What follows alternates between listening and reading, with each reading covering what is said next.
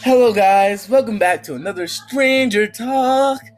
Today is February 4th, and now we're gonna read the next episode, which is called Chapter 2: The Weirdo on Maple Street. It's the second episode of Stranger Things and the second episode of the first season. It was written and directed by the Duffer Brothers and premiered on Netflix on July 15, 2016, along with the rest of this first season. I'm guessing you're tired of saying that, but the pilot plot. Monday, November 7th, 1983. After finding Eleven in the woods, the boys bring her back to Mike's house for the night. Lucas thinks this is a terrible idea and suggests they tell Mike's mom, Karen Wheeler, right away. But Mike points out that would just get them all grounded since they were not supposed to be out looking for Will. Mike gives her clean clothes to change into. He also nicknames her Elle and builds her a pillow fort to sleep in. Tuesday, November 8th, 1983. The next day, Mike brings her breakfast. He tries to get Eleven to sneak out of the house and to the front door to make it look like she stumbled upon the house, and that way his mom can help. Eleven rejects his idea, telling Mike that bad people are looking for her, and that revealing her whereabouts will only make things worse. Meanwhile, Joyce talks to Chief Hopper about the creepy static phone call she received.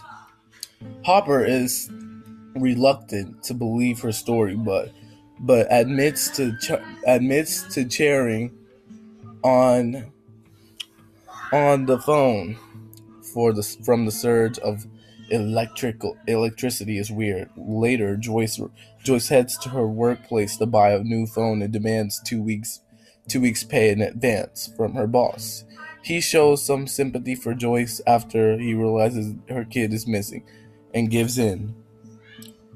Back at Mike's house, Mike instead of going to school,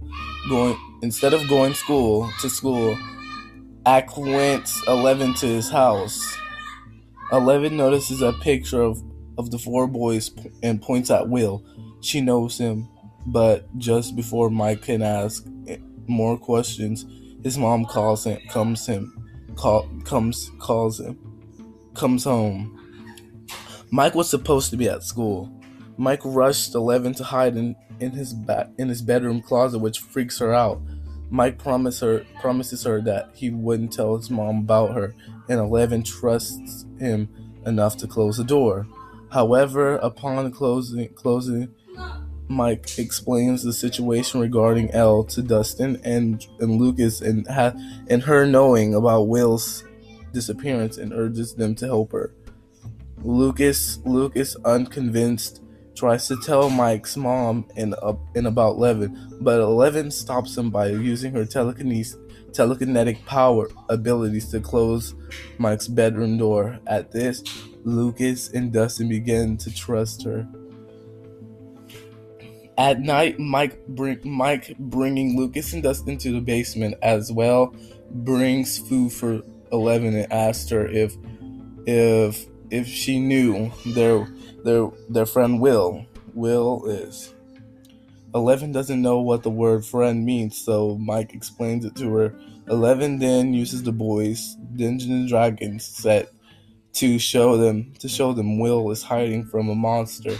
The cops find a drain pipe in the woods, which leads to the Hawkins laboratory. They believe Will might have crawled through it. Joyce receives another creepy static call with surges with electricity and shocks her again. The lights in her house suddenly begin to turn on one by one, leading to Will's bedroom. Suddenly, one wall began to move and take on some weird shape. Joyce quickly runs out of the house and into her car, but later turns and goes back into the house.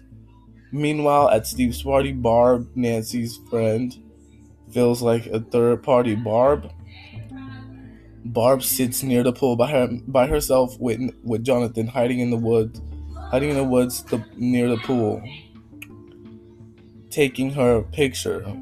Before leaving, Jonathan fails to notice a mystery monster as it abducts Barb.